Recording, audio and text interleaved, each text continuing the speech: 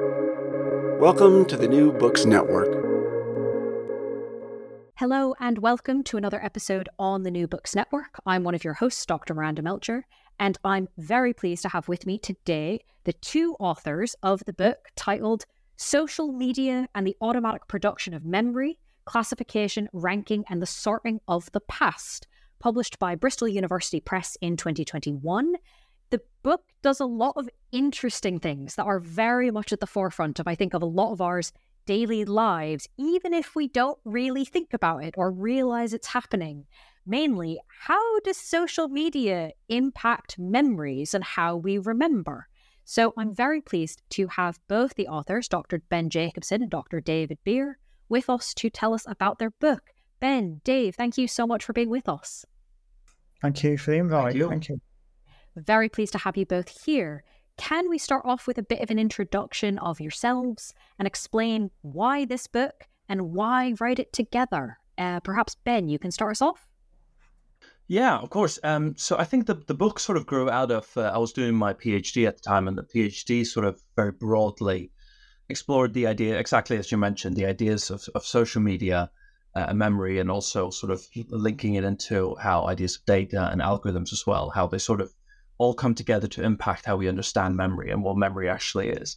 And I was doing my PhD with Dave as well, so he was my PhD supervisor, and a lot of the conversations that we had about the project and about the data that I had. And I was in the process of writing some papers and obviously writing the PhD, but this sort of the stuff for the book was sort of quite supplementary, and we were currently working on a paper together that didn't really fit the normal paper format really, because it was too long, and it was pulling in two sort of different directions, and basically Dave had the idea of let's just turn it into a book, and sort of from there kind of the sections expanded, and we sort of brought in extra material and sort of thought about sort of different ideas and concepts and how we can sort of turn the question around. So it's very much based around one particular case study in many ways, but it's very much trying to conceptualize exactly what's going on in this sort of landscape of memory devices, technology, and memory, really. So that's really where it began. Thank you for that. Dave, is there anything you'd like to say on that introductory point? No, just that I've been working on trying to understand the sort of sociology of algorithms since about sort of 2007, 2008 in different areas. And this was one of those areas. So it was a really good opportunity to work with Ben to develop the idea around algorithms and memory in particular in this instance. Great. Thank you for that start. Ben, I'm pleased, in fact, that you already brought up the idea that this really wouldn't have worked as a journal article, because one of the first things I noticed is like, wow, okay, this is a big topic. This is an important topic. There's so many ways one could look at this. So can you introduce us a bit to the scope and focus of the book, and perhaps especially, how did you determine this? Yeah, I mean, that's interesting because so the PhD itself and the way the sort of, together with Dave, the way we sort of kind of framed the PhD thesis, which was like, where we could spend quite a few years on it, was very much looking at about 20 or so different features and looking at the functionality of each one in detail, and then really getting to the nitty-gritty of how they work on a software level, but also on a sort of discursive level as well in terms of the industry documents behind it. But I think that the interesting thing with the book was the idea of looking at one particular feature almost as a sort of as an archetypical feature for like, how can we then sort of use this as a springboard to understand, sort of other features that exist out there? Because I mean, as you're saying, I mean, it's a huge topic, and it's getting bigger and bigger as well, with a lot of functionalities sort of being incorporated into smartphones, into databases and archives. So it's not that we're just working with standalone features either. I mean, Facebook Memory is very much it's an indelible part of the platform itself. And as I was just reading this morning, is that one of the things that the platform, what they write on in their help center section, is that they say is that you can sort of, control what's inside memory. So you can sort of tweak elements of it as a user, but you can never turn it off. It's one of those features that you can never turn off. It's always there, even if you don't want to engage with it. If you engage with the platform itself, you'll still have to engage with it. So it became interesting, and it also gave us a bit of a focus, because I think the problem is that with this being so many, the problem is that you don't want to get too much drowned in the technical detail of it without thinking, actually, in terms of a bigger picture, how does this, sort of speak to culture in general, in terms of what this says about memory in general. So I think focusing on one feature gave us a way in a way as well, because it also made it easier in terms of doing field work and interviewing, sort of people in everyday life in terms of how they use the platform. It sort of gave us, sort of a hook for them to sort of say, actually, how do we engage with this platform? And it also gave us some points of comparison, because people who use sort of Apple smartphones as well, like, they were able to compare and say, well, actually, how does Facebook compare to some of the things that you might encounter, in other aspects of your life? So in many ways, it sort of gave us the focus, but at the same time, I think it gave us sort of a springboard to conceptualize this relationship between technology and memory further than just the platform itself, if that makes sense. Mm-hmm. Yeah, no, that does make sense. Dave, is there anything you'd like to add here? No, I think that's it, really. We're just trying to think about how memory was changing as a result of these technologies, and trying to understand how these broader developments were impacting on how memory as a concept is understood, really. That's one of the key things that we're trying to get at, I think, through this focus upon a particular set of developments. So that's, in fact, something I'd love to ask you a bit more about, Dave. We've mentioned these broader developments that this is part of. Can we talk about what those are that are impacting memory-making processes? Yeah, so I think, well, the main thing was the integration of algorithms into everyday life. So the decision-making parts of code being embedded into everyday structures that make decisions on our behalf. And in this case, what we were thinking about is the relationship really between classification and ranking, I would say, are the two kind of component parts of what we were trying to look at. And how algorithms intervene in this sort of classification and ranking of culture more generally, in this case, of memories. So there was one thing we'd observed with social media was that they're increasingly becoming kind of memory devices, that they were archives of people's everyday lives have been captured in social media over a long period of time, and also in their phones as well, because similar things are going on with just people's phones. So they're repackaging memories, delivering it back to them. So we thought it's interesting here how that occurs. So the two kind of sets of process around classification and ranking are much broader sets of developments about, with all this content around us, how can we possibly manage it all? So one way is like through classificatory systems, in this case, memories being classified. And the second then is, well, how do you then filter and sort those classifications? And it's ranking processes that work there. So we saw the way that memories are being classified and how then there would be a rank to surface them. So it was the automation of the classification and ranking of culture. There's the broader kind of set of transformations that the book speaks to. And in this case, we're looking at the classification and ranking of something as intimate and personal as what we remember. So that those things, the content is classified as a type of memory, ranked, and then delivered back to us as a kind of pre-packaged memory that's very different to how we might understand memory in general. No, and I think that automation, just to sort of add to that, is quite important as well, because I think one thing that we sort of mentioned in the beginning of the book, where we draw parallels to ideas of archiving, for example, is that I think one thing that sort of distinguishes the developments we're seeing now with social media and algorithms is, compared to sort of previous times, is that historically we've always had devices to store memories as a way, even if it's like books or photo albums or different forms of archives. There has always been things around us that we're able to use to store memories so that we can revisit them again. But I think what we're sort of, as we were discussing ideas for the book, one thing that we thought was really interesting is, with a lot of these developments that we're seeing now, is that we're seeing memory not just being archived by these platforms and being, sort of sitting there dormant and waiting for users to engage with them, but they're actively being pushed out at users, right? So users now take on you could even say take on a more passive role in a way, because platforms are actively intervening with when and how people should engage with the past, really. So I think then we want to kind of get into the specifics of this platform. Given what we can see about this automation and the memories that are being, as you said, sort of packaged up for us, what definition can we deduce Facebook is using for what they consider a memory? Yeah, so I think so. We begin sort of thinking.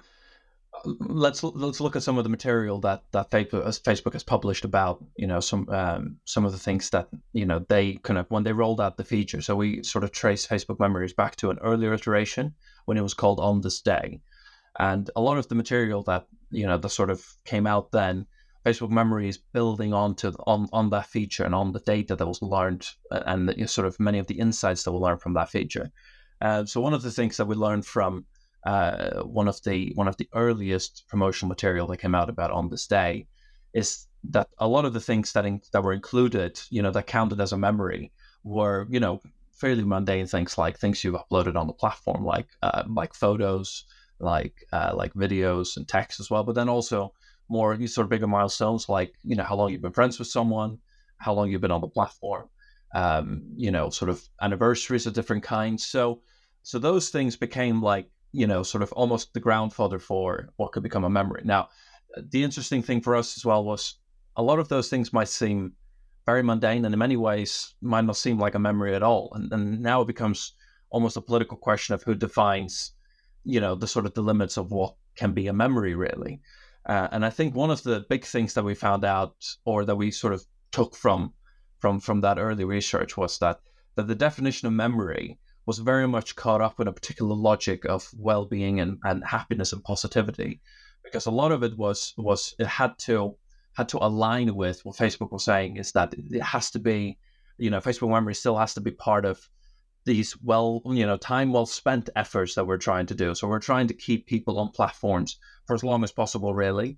And for that to be possible, then we can't just throw memories at them that are tragic and sad, because that's gonna, in their mind, it's gonna sort of reduce the possibility that people are gonna want to spend time on it. So one thing that we saw immediately was that the definition of memories started to become a bit more limited, because they were immediately trying to filter out things automatically. Again, they were using different sort of algorithm features to do that, but they were trying to filter out memories that were things like if there were images that depicted someone's ex, for example, or if there was a loved one who had died. Memories like that might have the potential to cause a bit of grief or a bit of sadness. Those things were sort of, as best to their best of their efforts was, they attempted to basically filter them out. So the problem then is, from the outset, is that what they say is a memory, what we're sort of encountering on Facebook, is already a sort of a filtered view of the past, because it's very much memories that they would say are positive, are happy, that are going to increase our chances of staying on the platform for longer, really.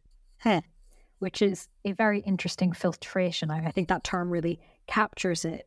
Dave, is there anything you'd like to add on this point? No, it's just that kind of reshaping of the concept of memory to suit the logics of social media is really what we were trying to get at. I think that sort of reverse engineering of what memory is so that it suits the platform was the crucial thing, I think, in terms of the definition of memory there. Yeah, no, absolutely. Ben, I'm wondering if you can tell us a bit more about kind of the factors that determine not just what this platform wants to consider as a memory, but also kind of how it makes these algorithmic decisions about which things resurface when in this particular packaging of Facebook Memory. Yeah, sure. I think one thing to sort of take away as well is that obviously when we talk about automation, when we talk about sort of the ideas of algorithmic memories, that we don't want to then say that everything about this is algorithmic, everything is automated, because one thing that we do in the book as well is that we trace the history of how the team working on the feature also went out and did qualitative interviews. They were trying to build up an idea of what people thought could be a good memory, and they were putting them into themes, and they were basically sort of creating an idea of what could be a memory to people. But then what that basically did is that basically operationalized and it formalized a problem for the ranking algorithm, because it basically just said what memory to resurface to who at what point. And that became it's just a question of gathering data, of basically just trying to see, it becomes an algorithmic problem like everything else in a way. So it becomes a question of not just the memories that you engage with, because if you engage with memories, one of the things that we're seeing in Facebook and social media more generally, but we're seeing it also in the memories feature, is that the more you engage with the Facebook memories and the more you engage with other people's Facebook memories, the more you'll be exposed to them. So that also sort of, adds to that sort of algorithmic logic that, they will obviously, it creates different patterns of how to engage with the past, really. But it was not just that they were, resurfacing memories. They were resurfacing memories, that were highly ranked, that the algorithm was saying, well, what would be the best memory to resurface to this person at this point, right? So that meant also that one of the approaches that memory features in the past have used, the sort of on this day feature, and what Facebook used to be, is that you take a memory from a year ago, and then on the day a year later, you resurface it. And the problem is that yes, you will get a lot of good memories from it, but the problem is you're missing out on, if we take sort of the point of view of Facebook, is that you miss out on a lot of other potentially engaging memories. So they will resurface memories irrespective of, in many ways, when it was. So it could be like a seasonal memory, for example. Here's your winter memories. You could be a memory just bundled together and to say, here's a memory from your holiday.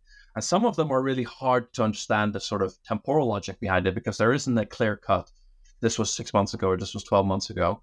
And it's very much depends on, how you've engaged with the feature, what you've uploaded, and also what other people like you have uploaded as well and what they like to engage with. So no, that's very helpful to take us through so that we understand kind of what it is that we're actually talking about, what is happening on this platform, so that we can then talk about the impacts and implications of this, because that's kind of the obvious, I think, next question. So Dave, can you maybe take us through those impacts and implications of these processes?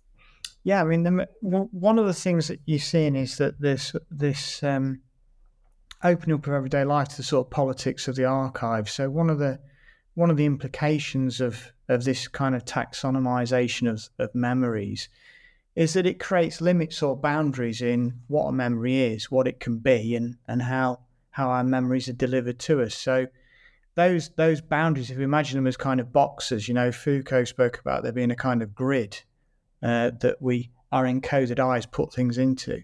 You can see this going on here. So you've got a kind of, by creating these classifications of memories, those boxes then limit what memories are and what becomes visible to us again in the future. So you're opening up something as personal as memories and important to our biographies as memory to the kind of politics of the archive, and imposing a metadata onto those thoughts and ideas about ourselves and our pasts. So that seems to us to be an important implication. The way that this taxonomy can kind of demarcate parts of our lives and what that means for our identities. So there are big implications here for how we remember individually and how we remember collectively, and therefore for our individual and collective identities now and into the future as we continue to live with these classifications of our past content as memories. Ben, is there anything you'd like to add on that?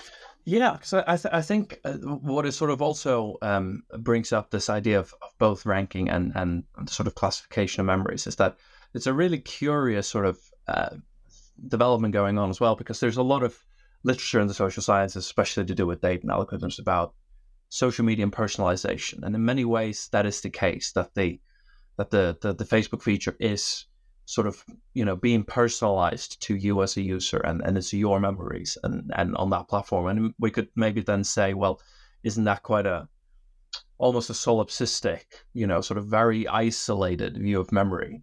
But the thing is, at the same time, what it really does is that it sort of troubles those boundaries between personal and collective, because your memories are always made to matter in a way based on other people's attributes. And Louis Amour in Cloud Ethics has written a lot about how the attributes of others, when filtered and when processed by an algorithm, can still have a bearing on, how it treats you in a way. So, for example, even if you don't use Facebook very much, the fact that people that you're friends with or people in your network, the way that they use a particular feature might then also impact how you use that feature and also what sort of memories you get from it. So it's really interesting to see that obviously that the Facebook algorithm there is sort of, I think, also troubling the line between sort of personal and collective memory there by almost deconstructing everything down into data and how everything, every data becomes a potential memory in a way. Wow. Lots of implications there. And I really appreciated that the book did have the space, being not a journal article, to not just think through these things, the two of you, but also ask people about kind of how they react to targeted memories in this way. So, Ben, could you maybe tell us a bit about what you found when you asked people about this? Yes. So what we were sort of, obviously, like when we were at the research stage, we were doing qualitative interviews and focus groups with, sort of people from a variety of spectrum in terms of people who've used these features a lot and then people who might never have used these features a lot, but then as we were using them together and we were sort of talking about, what they liked and what they didn't like about. So there was sort of a great variety in terms of levels of engagement. But what we found was really interesting is there wasn't just a particular response to it. There was sort of a quite a wide variety of responses to, how good those memories are or how bad they are. And actually, one of the things that we sort of from the get-go didn't want to say is that we didn't want to just look at, how are these in a way negative. So we sort of wanted to go beyond that framework of saying, are they just, this is a negative feature, this people are going to think negatively of it. Because what we found is that in one way, people found it really useful. People found it really useful being reminded of certain things because people would then say, actually, a lot of the time, Facebook is reminding me of things. It doesn't mean anything. It's not a thing. But then occasionally, it does remind me of a really interesting trip that I did with my friend or a really great birthday that we had last year. And that brings back a lot of really good memories. And actually, in some ways, it instigated people to get back in touch with their sort of old friends or different family members. So that was a point where we were actually saying that's a really interesting use of the platform.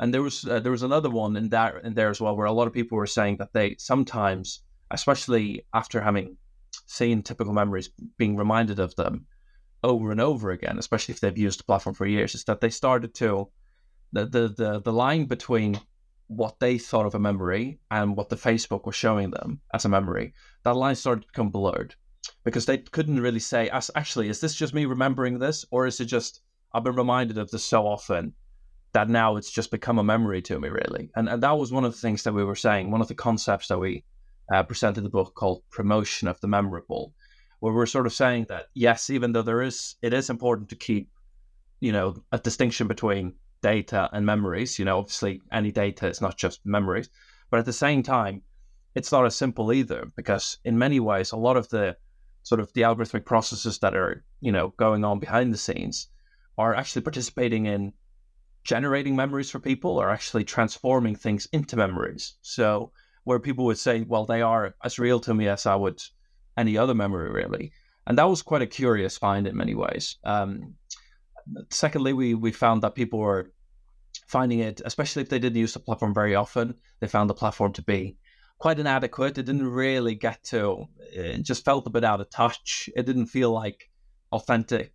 And a lot of people were, especially people who were, didn't use Facebook loads or didn't upload very much or didn't engage with it, they said that it felt empty and artificial, where the algorithm was constantly trying to show them things and it wasn't really engaging for them. Thirdly, we found that that memories were also just, as I mentioned before, just completely wrong as well. So whereas Facebook would show people something and they would be like, no, hold on, this is not what happened at all at this point in time, or this is with the wrong person, or this is this image is bundled together in the wrong context. It actually belongs over here. But what we found is that even those sort of mishaps in a way, they still showed something about the logic of how the platform works and how the algorithm works, but also it sort of began sort of a particular engagement with their past, with people's past. So still, even though when the algorithm was wrong, people still engaged with it in a way, which is quite curious. And then lastly, that we also found that these memories could be intrusive, that they felt creepy, especially because Facebook is one of those platforms that is known for, or Facebook Memories is a feature that's known for being quite active in promoting and in repackaging sort of memories and automating that process more than other features such as, for example, Time Hop, which takes a much more passive approach and much more of the onus is on the user as well. So I think we were just, in short, just trying to identify variety of different experiences and how people try to make sense of these platforms and these memories, and not just to say Facebook memories or digital memories is just this one thing, because it can be sort of a plethora of different things that have different sort of emotional connections underlying them as well. No, absolutely. And I think that answer demonstrates the range and also highlights some tension, some kind of weirdness and uncertainty about this. So, Dave, I'm wondering if you can maybe pick up that point and tell us a bit about some of the tensions that you've identified around this idea of classifying and ranking memories on social media like this. Yeah. And the things that Ben's identified there about the struggles over attention and over misconceptions of what a memory is by the system, or that these are reductive ideas, or that they're invasive and creepy, whatever it might be. Those things fed into a kind of tensions around this automatic classification and ranking of memories in social media. So as Ben said, we're not really thinking about whether it's bad. What we want to try to do is understand what it's like to live when you've got these memories delivered to you automatically through algorithms as part of a broader transformation that algorithms might bring to social life. And in this case, it's probably not surprising, but that something as kind of personal as a memory, when that is automatically classified and ranked, it does create some tension, some resistances, some questions are posed. It doesn't necessarily go smoothly in lots of cases. Now, one of the things that I've been reflecting on since we finished the book is I'm wondering about how these systems are learning from the data that they produce in the production of memories, and how they're learning in response to the reaction that a memory gets once it's repackaged for somebody. So when somebody receives a memory, what action do they take? It's in social media, for instance, on their phone. How are they react? Are they sharing it? Are they commenting? Is it creating activity?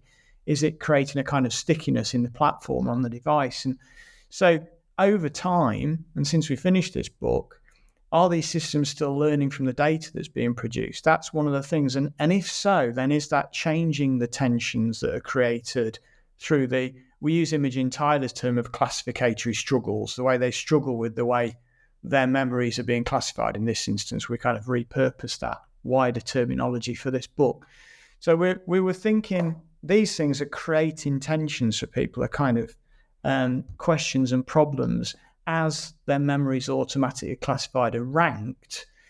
But going on from that now, I'm wondering about how these systems, through the data they produce, will be altering and reclassifying and altering the way that the algorithm ranks memories in response to the data produced through the previous automatic production of memory. So that's kind of an ongoing question now about the way that the data feed back into the production of memories, and that then shapes how those memories are reproduced within these systems into the future.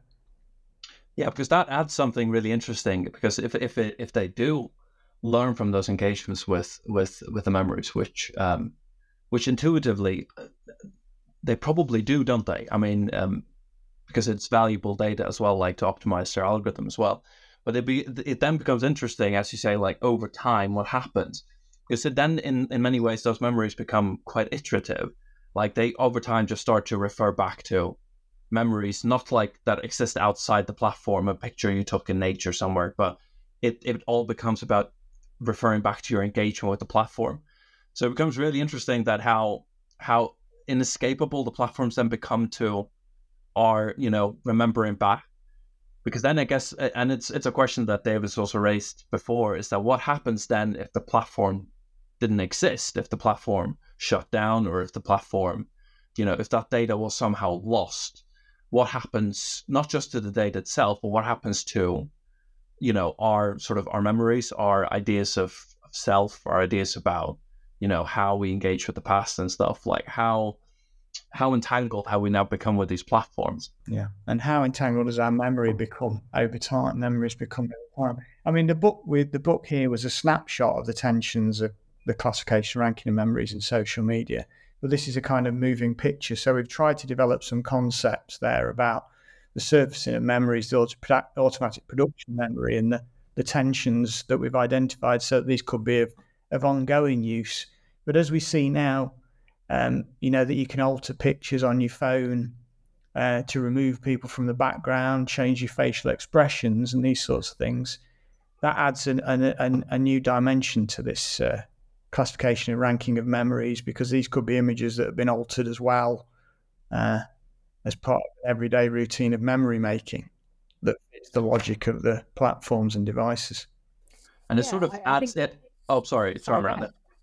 No, but it sort of resonates what we were saying earlier about filters, because it sort of, I guess, resonates with people using filters in their images, because it's almost become taken for granted now that the images that we see on social media are to a certain extent filtered. Like, they have used varieties of filters to add lightening or shade or done different things with it. But I mean, to what extent are future generations just going to take it for granted that all their memories are filtered in some ways, that people have been removed from them, or they've been, sort of perfected in different ways? Or, I mean, it does something really interesting in terms of how you move forward, because how we engage with the past also very much determines how we, collect memories moving forward in many ways. Mm-hmm. No, absolutely. I think this book does a great job of being, Dave, as you said, a snapshot, but also of surfacing tensions and questions that are very much unresolved and will continue to be open questions. So it does a lot of useful things in a very small package.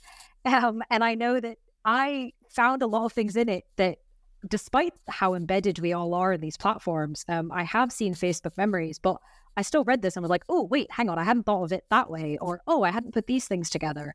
So I found surprising elements to it. But I'm always curious if there's anything that authors find surprising, given how much closer you are to the material. So perhaps starting with Dave and then moving to Ben, is there anything during the research or the writing of this book that you found particularly surprising? I was quite intrigued when Ben uncovered the use of qualitative research within the commercial sector that's being used as part of that initial classification and ranking process. I thought that was really interesting. Example of what sort of Mike Savage, John Law, Evelyn Rupert have called the social life of methods. That you've got this embedded kind of practice within these organisations. Thought that kind of caught by surprise a little bit. I thought it might be a bit of a blunter tool than that, and also the nature of the ranking of memory. I just think it's that kind of is still quite a surprising thing. The idea that you can kind of turn your memories into a sort of league table of the things that are most memorable or most important on some logic. I think it's an idea that interesting. You can take the kind of logic of the league table and of ranking to something as kind of untangible as memory. I think that shows the reach of that kind of way of thinking. What I've called the past kind of metric power. You can see that to take the ranking, that logic of ranking, to something as personal as memory, seems to me to show just how far that the data infrastructure and it's the related logics of kind of league tabling and ranking and so on has become. That's a great one. Ben, if you got one?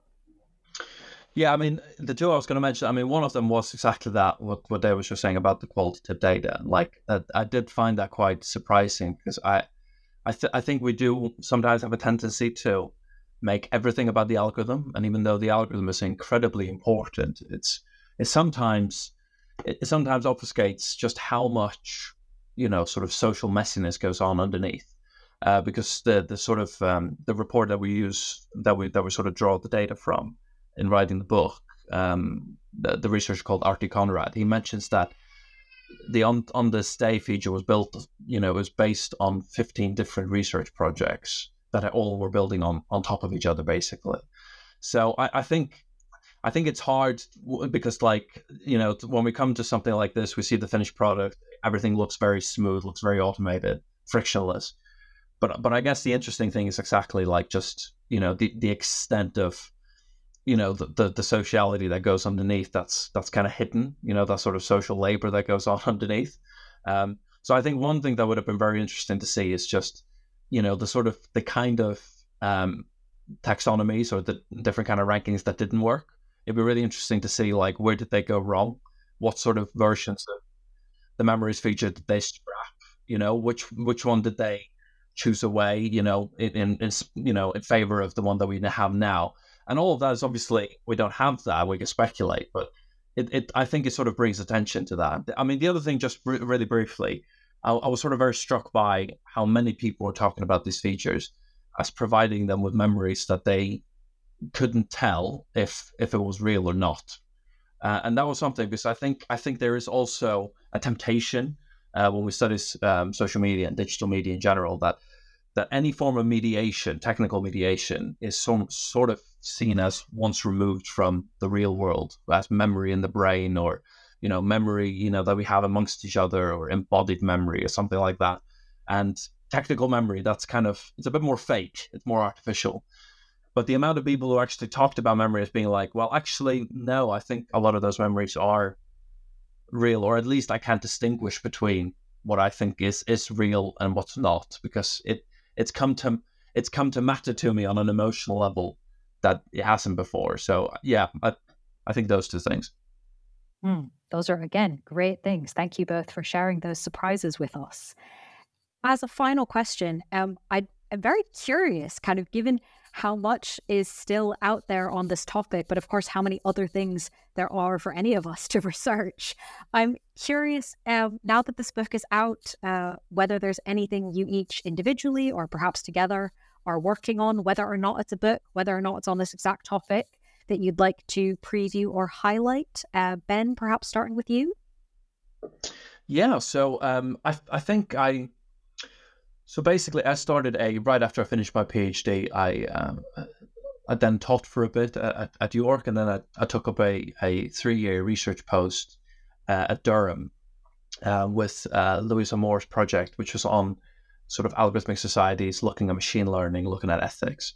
So a lot of the work afterwards that I've been doing now focuses very much on looking at sort of machine learning on a technical level, but also looking at how sort of ideas of ethics are being sort of transformed through a lot of the new models that we're seeing now. So we're examining a lot of stuff to do with generative modeling. So like a lot of the generative AI that we're seeing now is that we're looking at and researching how those are being, not just how they're being embedded in society, but actually looking at the infrastructure and also the architectures that computer science papers outline. Personally, I've been very intrigued with this idea of synthetic data, of what happens when you have machine learning algorithms generating data for other algorithms to be trained on. And that's something that's becoming increasingly common now, especially with generative AI. So for example, with ChatGPT generating text that other sort of language models can be trained on, basically, and looking at the implications of that, but also looking at the possibilities that opens up for how it sort of transforms politics and ethics. Because one problem I'm looking at particularly is if you for example have a data set or a facial recognition algorithm, let's say, and it misrecognizes Black people, for example, or people of color or people of minorities at a higher level of frequency than white people, let's say, then a lot of the critique that we've had from a social science point of view has been say a lot of those algorithms, it's not representative enough. We need to sort of create more, balanced algorithms and things. Synthetic data now is offering kind of engineers and policymakers. It's basically opening a way for them to say, well, okay, if we're missing Black faces from our data set, well, let's use an algorithm to generate extra faces of black images that we can then incorporate into our data and make it balanced in inverted commas. And what does that do to our ideas of ethics when actually any missing data that you can just generate and sort of incorporate afterwards? So that's the question I'm looking at right now. I think the reason why it's quite nice looking at that as well, or at least taking a break from the memory stuff, was I think with the book and with some of the papers that I've also worked on with Dave, it was nice taking a break from sort of the memory side of things, because I think we'd said, or at least for me, I think I'd said what I wanted to say, and it's now quite nice to sort of wait a couple of years to see how the field develops, to see how society develops, and how our engagement with social media memory, sort of how it moves, and yeah. So I think this was very much a snapshot in time, and I'm sort of now excited to see the next snapshot in a way. Brilliant, thank you, Dave. What about you? I'm carrying on with the trying to understand the sort of lived experience of algorithms a little bit more, and I'm working on a project on algorithms, the use of algorithms in housing decisions, which is a project led by Alison Wallace at York and funded by the Nuffield Foundation. So we're trying to understand the role of algorithms in decision making in housing there. So and then that spills off. I've finished a book came out about a year or so ago called The Tensions of Algorithmic Thinking, and that book ended with a section on what I call the will to automate, and I'm hoping to carry on developing my ideas about the tensions algorithms create, but in relation to the will to automate, which is the kind of desire to apply algorithms and machine learning and AI to ever more parts of the social world. So I'm hoping to if things go well, to be able to build on that. And I'm just doing some other stuff on culture and classification using George Zimmel and popular culture and various other things on the side. All right. Well, intriguing projects, all of them. Thank you both for sharing. And if any listeners want to read more about this snapshot, about this conversation opener in a lot of ways book that we've been discussing, again, the title is Social Media and the Automatic Production of Memory, Classification, Ranking, and the Sorting of the Past, published by Bristol University Press. Ben, Dave, thank you so much for being with us on the podcast. Thank you, Miranda. Thank you. Yeah, thank you very much.